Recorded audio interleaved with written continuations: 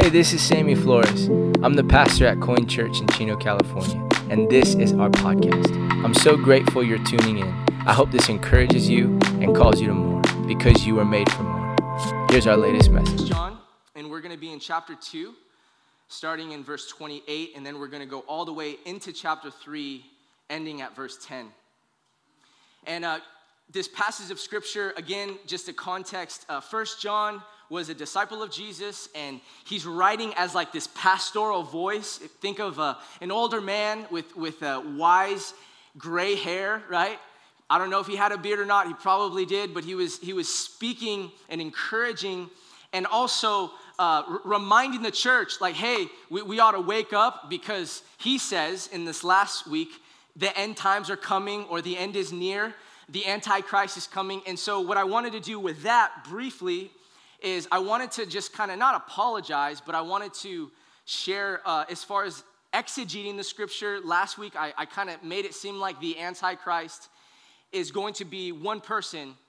And there's a lot of arguments with that, but I don't want to give my opinion because I don't think it's necessary. But what I do want to say is there's many different ways that theologians and those that exegete the book of Revelation and the end times literature, there's many different perspectives.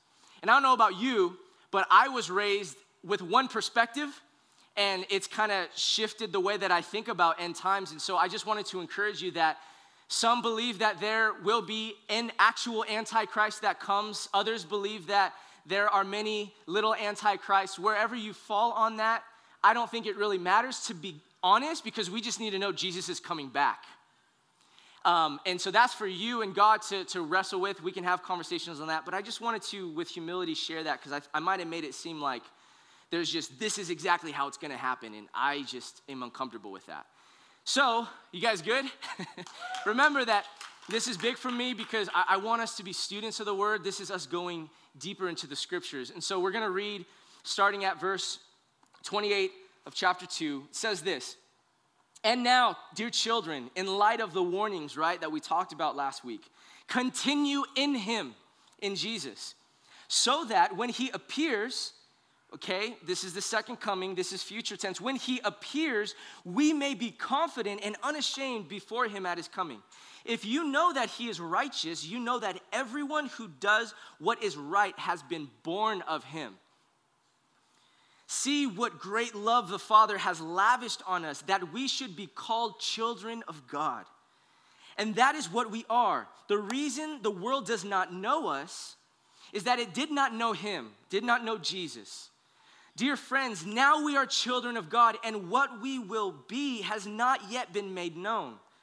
But we know that when Christ appears, second coming, we shall be like him, for we shall see him as he is. All who have this hope in him purify themselves just as he is pure.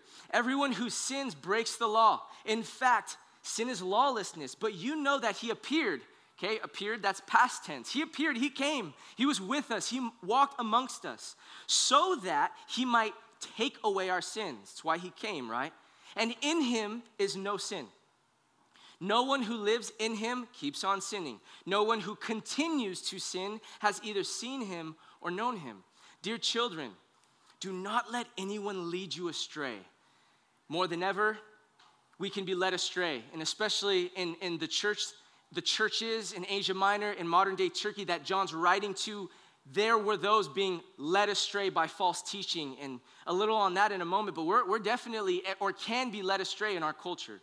We should love one another. The one who does what is, jumping ahead, the one who does what is righteous, just as he is righteous. The one who does what is sinful is of the devil, because the devil has been sinning from the beginning. The reason the Son of God appeared was to destroy the devil's work. No one who is born of God will continue in sin, because God sees his seed remains in them. They cannot go on sinning, because they have been born of God. And last verse. "This is how we know who the children of God are and who the children of the devil are." This is how we know. "Anyone who does not do what is right is not God's child, nor is anyone who does not love their brother or sister." All right, deep breath. That was a lot, right? I want to break this down for you, and in all honesty, kind of verse by verse. We're going to kind of exegete this, but there's something that John's trying to tell us here. Before we do that, let's just go ahead and pray. If you want to close your eyes with me. Jesus, we come before you, Father, humbly. We open up your scripture, Lord. We believe that the word of God is piercing and it drives right through to our soul.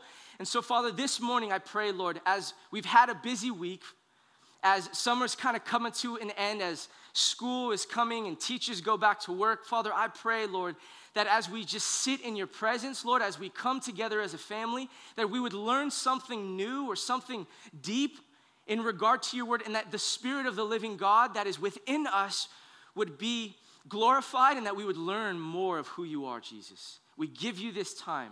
In your name we pray. Amen.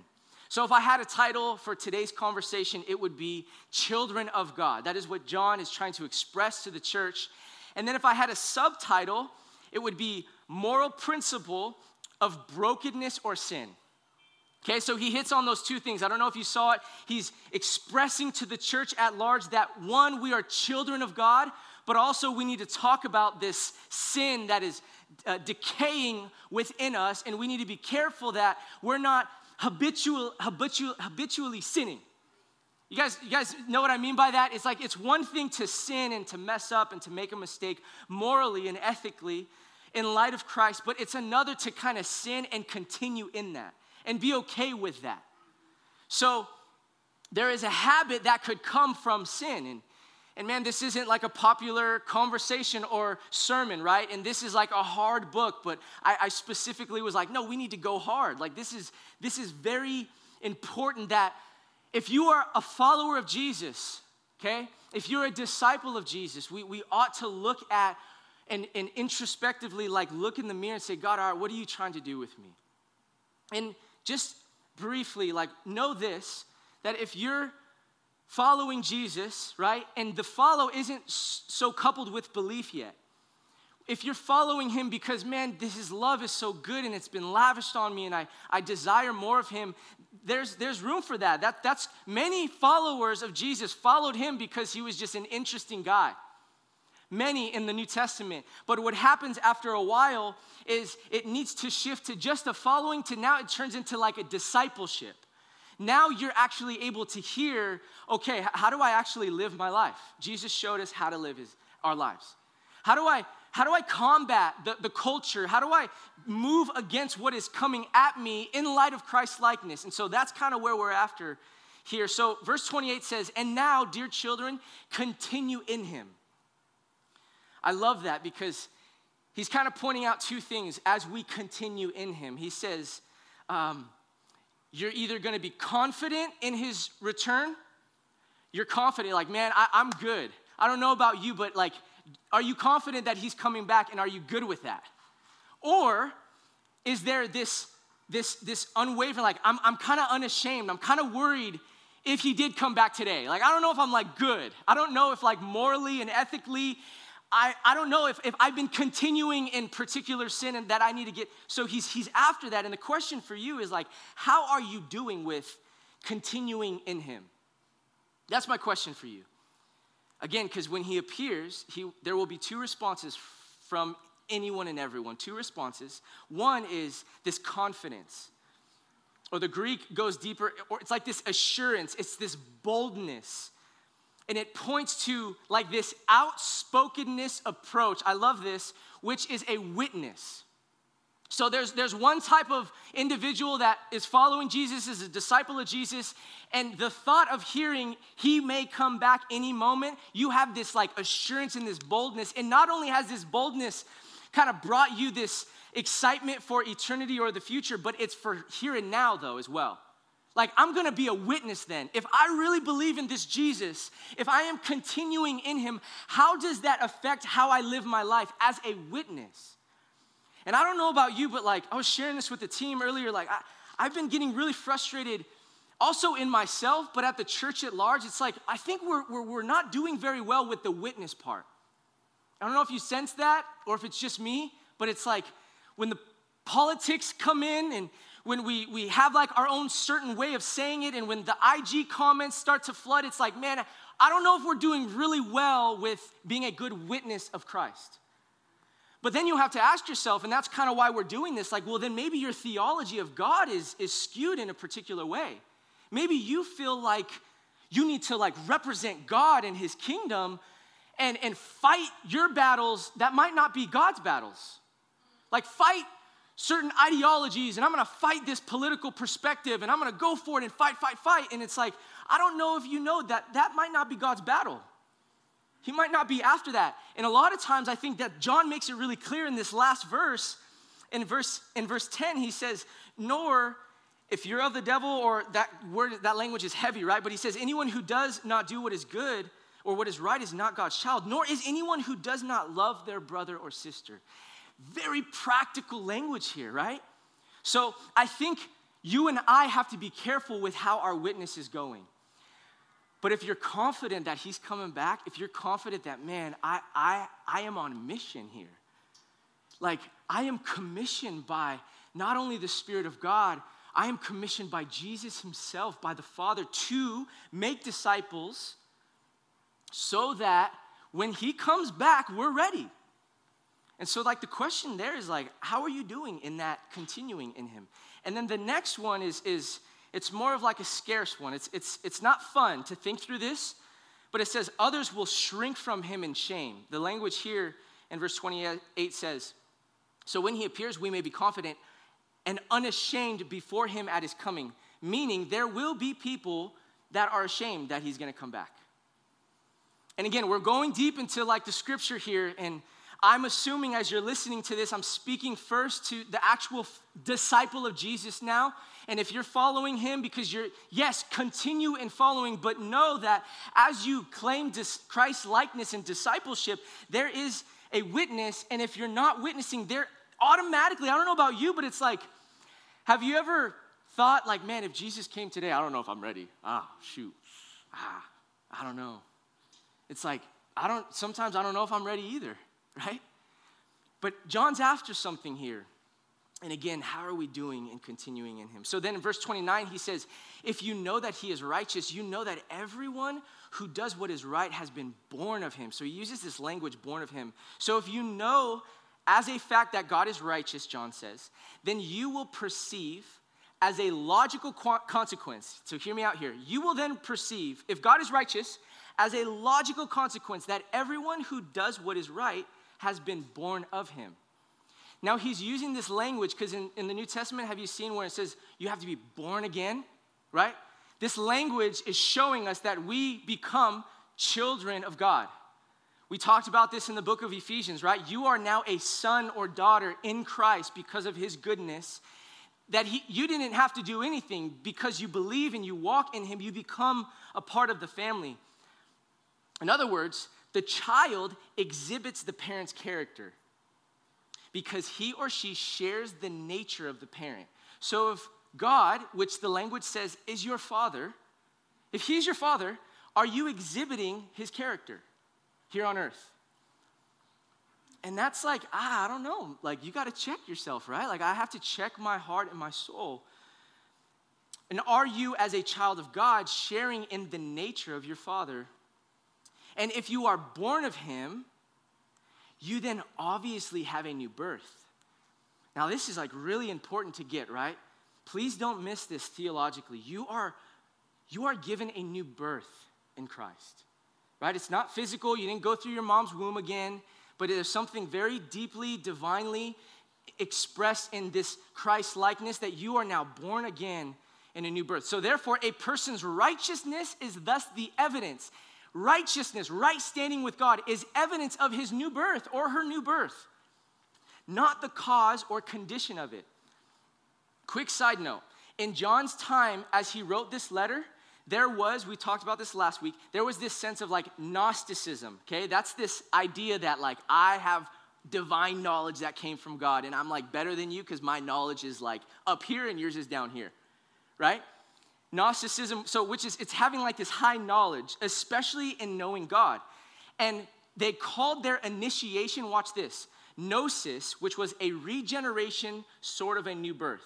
So what I'm after here is, in this time with the false teaching, they said, you can have a new birth. The false teachers were saying this. in Asia Minor, modern day Turkey, to the churches, and some were naming and claiming Christ's likeness, and they were saying, hey, you want true knowledge? You got to be regenerated in gnosis, though, so that you can have divine knowledge that comes from God. And it's a slight, massive lie that will take you a really bad path as you continue in that. So John is showing us and them that righteousness, not knowledge, is the principal mark of the regenerate. What am I trying to say? Righteousness, right standing with God, the way we live, the way we walk, the observing his law and his moral is the principal mark of being born again, new birth. I don't know if you wrestle with this. I'm just going to address the elephant in the room. I don't even want to speak to this, theologically, but I got to just propose the question to you because I know that I asked this question. It's well, then is it once saved, always saved? Have you thought about that?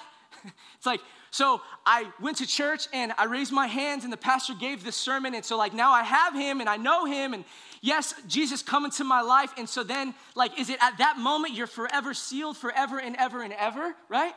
Or do we have a part to play in the sealing? And so it's can you fall out of that saving of Jesus? Can you fall out of being a follower of Jesus or a disciple of Jesus? That's between you and God. You have to wrestle with that because there's many argument with that. But I think John is trying to point at something here, though, isn't he? You see, we have to pay close attention then to this. We should know the scriptures, yes, knowledge. We should be seasoned in them, yes, knowledge. But we have to be careful that our pride, our follower, Jesus, disciple, of knowledge, of the scripture, makes us feel or act in such a way that comes off yeah, I'm God's son or daughter because I know the scriptures. Yeah, I went to Bible school and I have my degree in theology, so I know the scriptures and you don't. So I have I'm high. That's sort of Gnosticism at sometimes. This knowledge, right? And so John is saying the way you live, church, family, the way you live in pursuit of Jesus' principles, your posture towards righteousness is what shows of you being born of him. You want to know if someone's been born of Christ? The scripture says, let me see your fruit. How are you doing with that? And again, I'm not trying to, this is me. I'm talking to myself here. How am I doing as a witness and a follower of Jesus? And again, I don't know, I just think of that passage of scripture. And I don't know if it terrifies you, it terrifies me. And it's many will come in my name, pastors, priests, saying, hey, I prophesied in your name. I casted out demons in your name. I preached in your name. And then Jesus or God says well, away with me, you evildoer. I never knew you. It's oh, okay. What does that mean? And I mean, he's hitting at the heart there. How are you? Have you really been transformed? Have you really been shifted? Have you really been changed? Because if you have, there is a part to play in this. And we'll hit on that in a moment. So you guys doing good? I know this is really heavy. It's thanks for Sunday morning, Sam. I'm going to go away all sad now. No, I want to encourage you. So being a witness should take on a massive role. Again, chapter 3, he goes into this. He says, see what great love the Father has lavished on us that we should be called children of God. And that is what we are. The reason the world does not know us is that we did not know him. Dear friends, now we're children of God and what we will be has not yet been known to us. Really interesting language. So John goes deeper as he mentions born again here, which leads to an outburst of wonder at God's love in making us. This outburst. John is man, we are children of God. That should shift you in such a way. And this love, God has only shown us in the person of Jesus. We see that on display, but he has lavished on us. So children of God here is not just a mere title. It's not small, it's not fickle, it's not a small thing. This is such a profound statement that the children of God and the world are so different from each other, or should be. This is how profound this statement is. You are children of God now. So what does that mean? Well, the church should, the witness should be much different than the world. Way, way different. And we talked about this in last week's, but this is why the people of God or children ought to be different. This is why you and I, we have to be different. We're called, we're commissioned to be witness. And our witness of Jesus should not turn heads. Do you see what I mean by that? Like if you're a follower of Jesus and people know because your bio on Instagram or you got a scripture there, or I don't know, going back to like the Facebook, like I don't know, like the Christian, I don't know if it says that on Facebook or not. But if people know that you're following Jesus, you go to church, well, how are we doing with that? Are people like turning heads and being like, wait, I was at the coffee shop the other day, and this is true 100%. And I was like overhearing these like two young girls talking about like church and stuff. And she was like, I don't go to church. I can't stand it. Everyone's hypocrites there. And I thought that language would like change because it was big when I was younger, but it's like still there. It's like, well, of course we're hypocrites. Like, yes, we're all pretty messed up, imperfect people. But like, shouldn't that language eventually change? Like, shouldn't we be different in the world that like we're here and commissioned in? Again, the witness is of a people of love. People of love. The same love that God lavished on us should be on those in the world.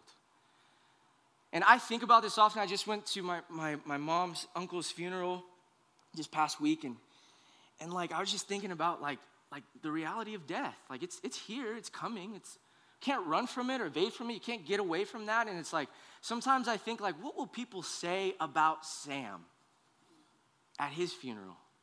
And honestly, the only thing that I would want people to really say is like, that guy just loved a lot. He loved me. He gave me chance after chance after chance after chance after chance after chance. And because God gave him so many chances. Like, man, his character was love. And yeah, he frustrated me, but like, he was taking advantage, but it was love, it was love, it was love. And it's like, that's my pursuit. That's like my mission statement. It's like, I just want to be the person of love that Jesus called us to be. I want to follow after his footsteps. And so like, I have to then look different, not because it's my competition to do that because of my personality. It's like, no. I want to be a witness of love to people. And because the world did not know him, it says. So verse 2 of chapter 3 says, dear friends, now we're children of God, and what we will be has not yet been made known. This is a quick side note. I just wanted to hit on this. John, through the revelation of the Holy Spirit, right? It's how God, and what I believe theologically, how people and all of the authors of the scriptures wrote the Bible was through this revelation that came from the Holy Spirit. Even from the Old Testament in the time of Moses all the way to the end of the book of Revelations through John. It was this divine inspiration through an imperfect person as they penned, they wrote what the Spirit of God was saying. But I believe that through the revelation of the Holy Spirit, as he writes this, he makes it clear that God has not yet disclosed what we will fully be when he comes back. He says that right there. What we will be has not yet been known. So the follower of Jesus is not all-knowing. You know that? John isn't even all-knowing. Paul isn't even all-knowing. You or I, Lord knows, is not all-knowing. So, because we're not Gnostics, right? And enough, though, to know, John is saying that on the last day and through eternity, we shall be both with Christ and like Christ. And we have to wait and see then what the full extent of that will be. And I don't know about you, but sometimes like we fantasize or just get excited about eternity and heaven. And sometimes I think we're so after heaven that we forget that like God says, I'm bringing heaven down. Jesus says, I'm bringing it here. So it's like, I don't know if I'm so concerned. Like, yes, of course. Like, I want to be with Jesus, of course. But like, no, wait a second. He commissioned me as a witness here. I have the Spirit of the living God. So do you. So I don't know if I want to get to heaven as fast as others do. In fact, I want to bring heaven down. And that should be the shift. Do you see the theological shift? If your mind has been teaching you all the time that like, I just got to get there, you're going to miss this here. Your friends, your family, your loved ones, you're going to miss the beauty and the wonder of life, of Zoe, right? Of life to the full that Jesus said, I want you to have. So I don't know if I want to get there. Yes, it's glory and it's amazing, but like, how do we bring that down here? And they made that really clear. Jesus made that really clear in the Gospels. So Verse 3, all who have this hope in him purify themselves, just as he is pure. So, John's reasons for bringing up the return of Christ and our final state is not theological. Watch this, please, this is so good. It's not theological, but ethical. Okay, so let's just go there for a second. Meaning, it's not to study the nature of how he will come back. We argue that all day long, how he will come back, when he will come back, what order. Will it be 3 years in the tribulation and the Antichrist, and then the Antichrist is down, and then Israel? Like, we got to look at Israel, and it's like the fundamentalist view, or like there's a lot of different ways. The 1,000-year reign, like, is it an actual 1,000 years? Is it like metaphoric 1,000 years? You see what I'm at? It's like, no. We can't be so fixated on that. That's theological, yes, but what about ethical? That's, I think, what John's after. He's focused on practical implications of being in Christ, continuing in him. Have you noticed that in this book? Like love and light and darkness and how we live and how we act and how we observe each other.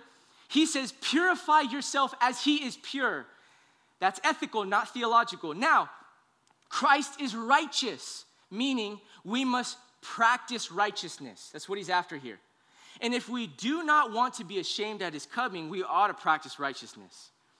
So we must ensure then that the process of becoming pure, there's ethic to that, is begun now, right? Not then, not when it gets closer to end times and like stuff's happening all over the world and like, now I got to get right. No, it's here and now. I mean, I don't want to scare you, but like I remember when I was like a little boy and the preacher would be like, Jesus can come back right now. Are you ready? Are you ready to meet the creator of the universe? And I was like, yeah, whatever I got to do. I don't want to meet him right now. Like, I want to make sure I'm good, right? Jesus, like, we don't need to scare you into anything, right? Like, that's between you and God. This is real stuff, though. So we must ensure, again, that the process of becoming pure starts now. True, only the blood of Jesus can cleanse us from the stain and guilt of shame. Yes, 100%. However, now hear me on this. We have a part to play in purifying ourselves from the grasp of sin. And I'll prove it to you in Scripture. 2 Corinthians 7:1 says, therefore, Paul says, since we have these promises, dear friends, let us purify ourselves from everything that contaminates body and spirit, perfecting holiness out of reverence for God, okay? 1 Timothy 5:22 says, do not be hasty in the laying on of hands, praying. Don't be hasty in doing that. Why? And do not share in the sins of others. Ethics. Keep yourself pure, Paul says. 1 Peter says, now that you have purified yourselves by obeying the truth. How do we purify ourselves? Ethics, right and wrong, yes and no. The right way of doing it in light of what Jesus called us to do, so that you have sincere love for each other, love one another deeply from the heart. And I can go on and on and on and on. I have like 5 more verses on that. But let's just move on. I had 5 more verses on that. So it seems clear the scripture is showing us that we have a part to play in becoming pure as he is pure, right? Can we agree with that? So, verse 4, everyone who sins breaks the law. In fact, sin is lawlessness. But you know that he appeared so that he might take away our sins, and in him is no sin. No one who lives in him keeps on sinning. No one who continues to sin, there's a habit there, it's habitual, has either seen him or known him. So again, I don't think we need to go into much detail on the utter destruction that sin brings, right? I think we know that pretty clear, right? Again, sin is this deviant violation of God's moral code and principles or law, right?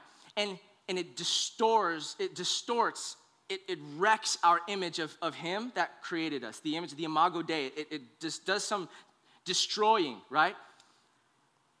And it will bring much brokenness to your soul. That's what sin does. I think we could all agree to that.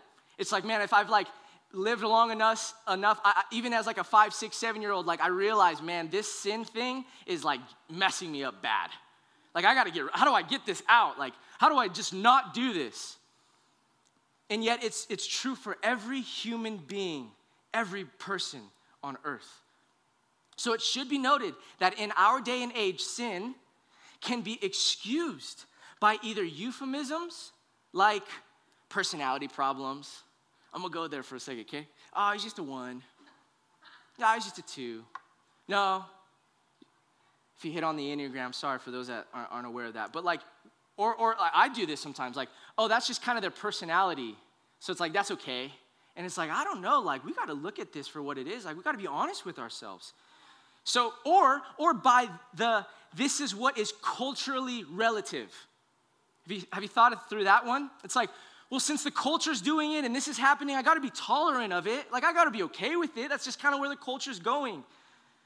And it's okay because, like, that's all right. I'll just do my own thing. But, like, what happens when it starts to permeate into your home, into how you parent and how you teach and how you live and how you walk and how you interact with one another, right? But that in our hearts, that examination of sin is in fact active rebellion. When we do those things, when we sin, it is active rebellion against God's known will in our life. Can I just hit on that for a second? This is for Sammy right here. Maybe it's not for you, it's for me. When I sin as a habit and I'm okay with it, I am actively becoming an enemy of God. I am in defiance of his goodness, of his lavishment, of his love over me. I'm just like, whatever, God, I'm gonna do whatever I want. And I don't want anything to do with the kingdom of heaven. I want everything to do with the kingdom of hell or the kingdom of this world. And I know that's hard language. It's like, geez, Sammy, relax. Like John is making this really clear here. So it's important, watch this, to be aware of this, because if you and I are a disciple of Jesus, this is the first step towards healthy, God-honoring living. Seeing our mess up and saying, no more, man. I'm not letting this come into my home. I'm not letting this come over me. I'm gonna do everything that I violently get rid of sin in my life.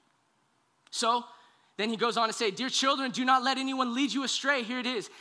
This is John's pastoral heart at hand again. The false teachers, which were tools of Satan, this arch deceiver, Satan, the dragon of the soul, the father of lies. He says, these false teachers, we're seeking not only to lead them astray theologically, but morally.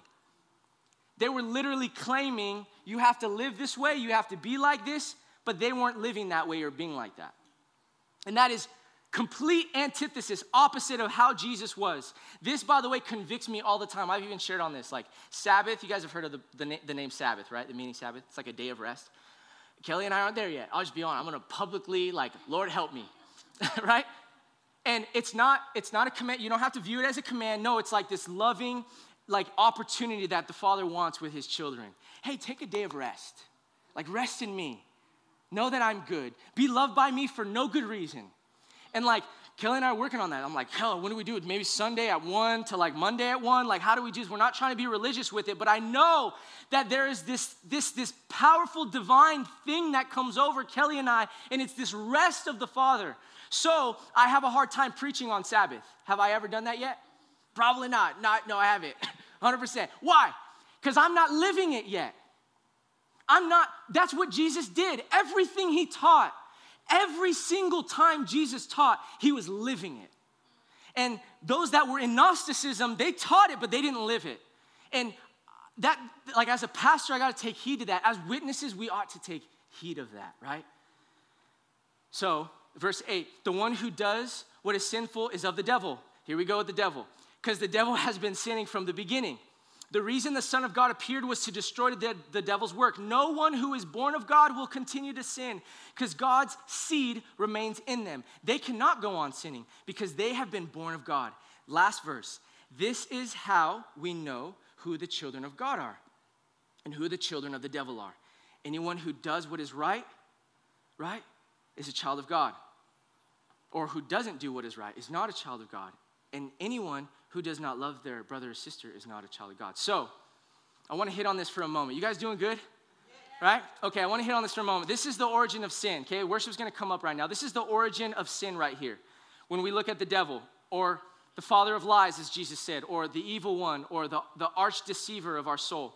we see that the moment of the devil's proud rebellion against God was from the beginning of his career.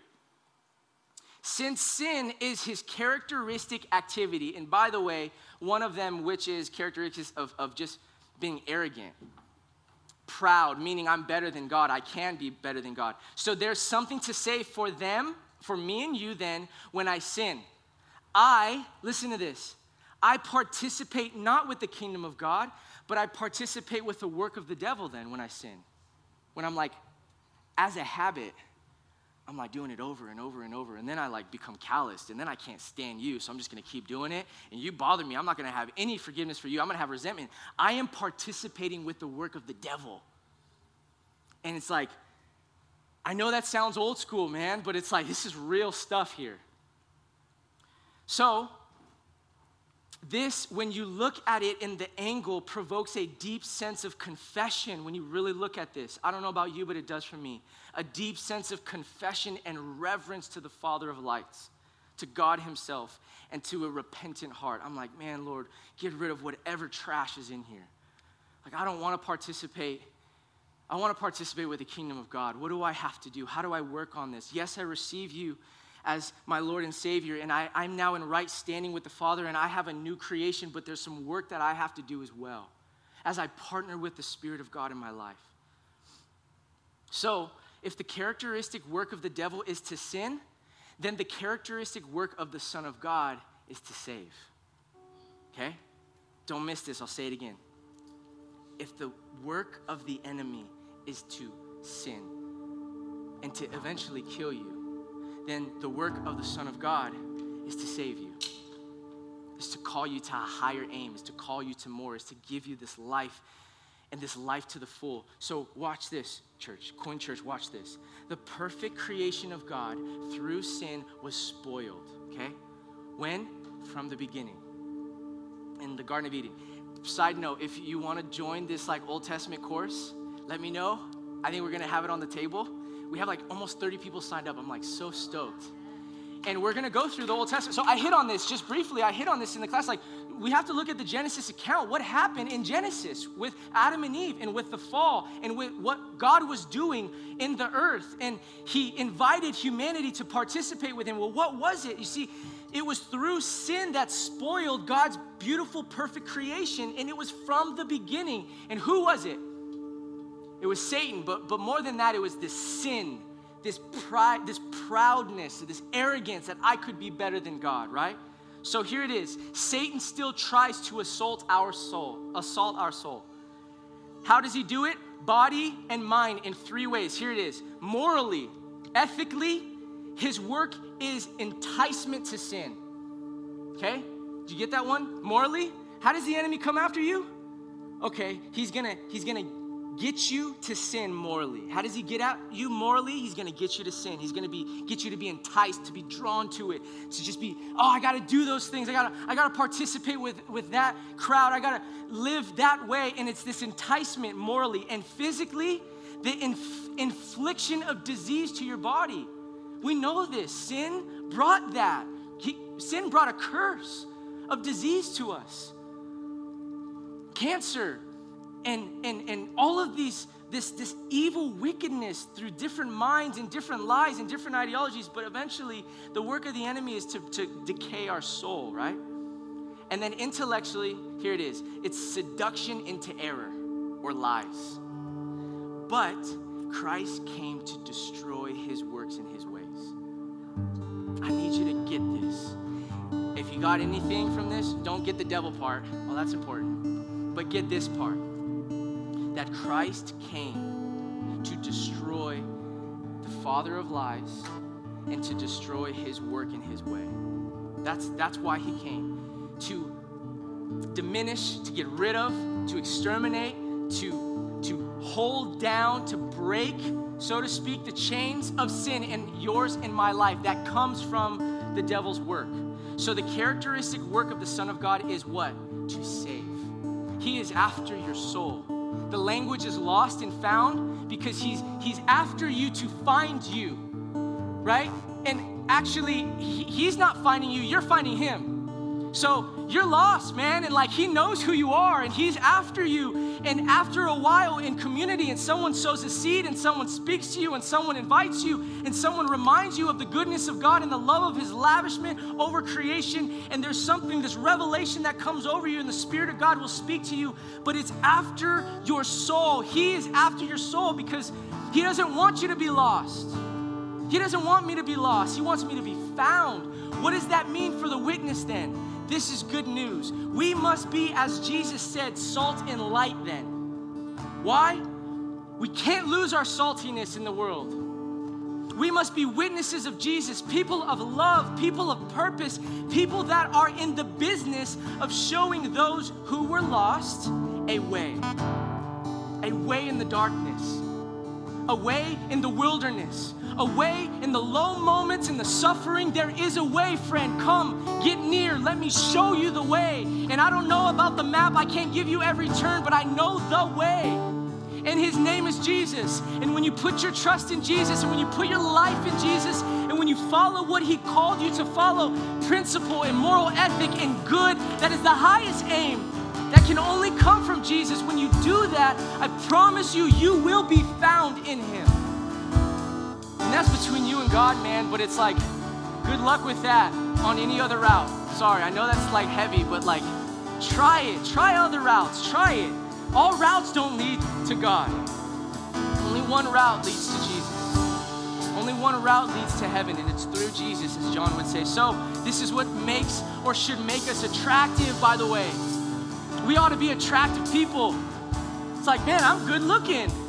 Not externally, my soul, my character, my ethic, my being, my person. I'm not here to judge you and look down on you and say you're not good enough or not pretty enough or not smart enough or not intellectual enough or like your biceps aren't as good for me. Like I'm not here to look down on you. I'm here, as Jesus would say, to be salt and light. So I gotta be attractive. Chase, we gotta be attractive, bro. We gotta be attractive people. Because it's getting darker. I don't know if you sense it or feel it. It's getting darker. Like the day, the hour, it's getting darker. But those that are followers, true followers, their light will shine on a city, on a hill, right? Like a city. And that's what my and your work, that's what all of our work is. What's up, Jamar? Come on, bro. Like, we ought to be those types of people. Man, can we do that? Can we do that, church? Or is it just me? Is it just Grandma Liz? I gotta be a witness, man. I gotta be a witness. Just last week, someone came up to me, bless your soul, I love this because I've been praying for her. I don't know if she's here today, but someone came to me last week and said, man, someone in my family practices witchcraft. This stuff is heavy. This stuff is real. More and more and more, I'm hearing conversations and I'm seeing it. Look at Megan Fox and the Machine Gun Kelly. Like, they're openly okay with the spiritual realm. The day is getting darker, and we ought to keep our eyes open and be attentive to the Spirit of God, but we also have to be good witnesses. So I'm gonna love you, man. I'm gonna love on you. I'm gonna love you as Jesus would love you. But when you become a disciple of Jesus, we got work to do now. So you might be following Jesus. Follow him, pursue him, reach out to him, ask questions. It's not necessarily about belief and following, but there comes a moment where it's like, man, are you in this or not? Because we got work to do, and we're to be people of love. Does that sound good? Can I say amen, or is that too old school? Man, amen to that.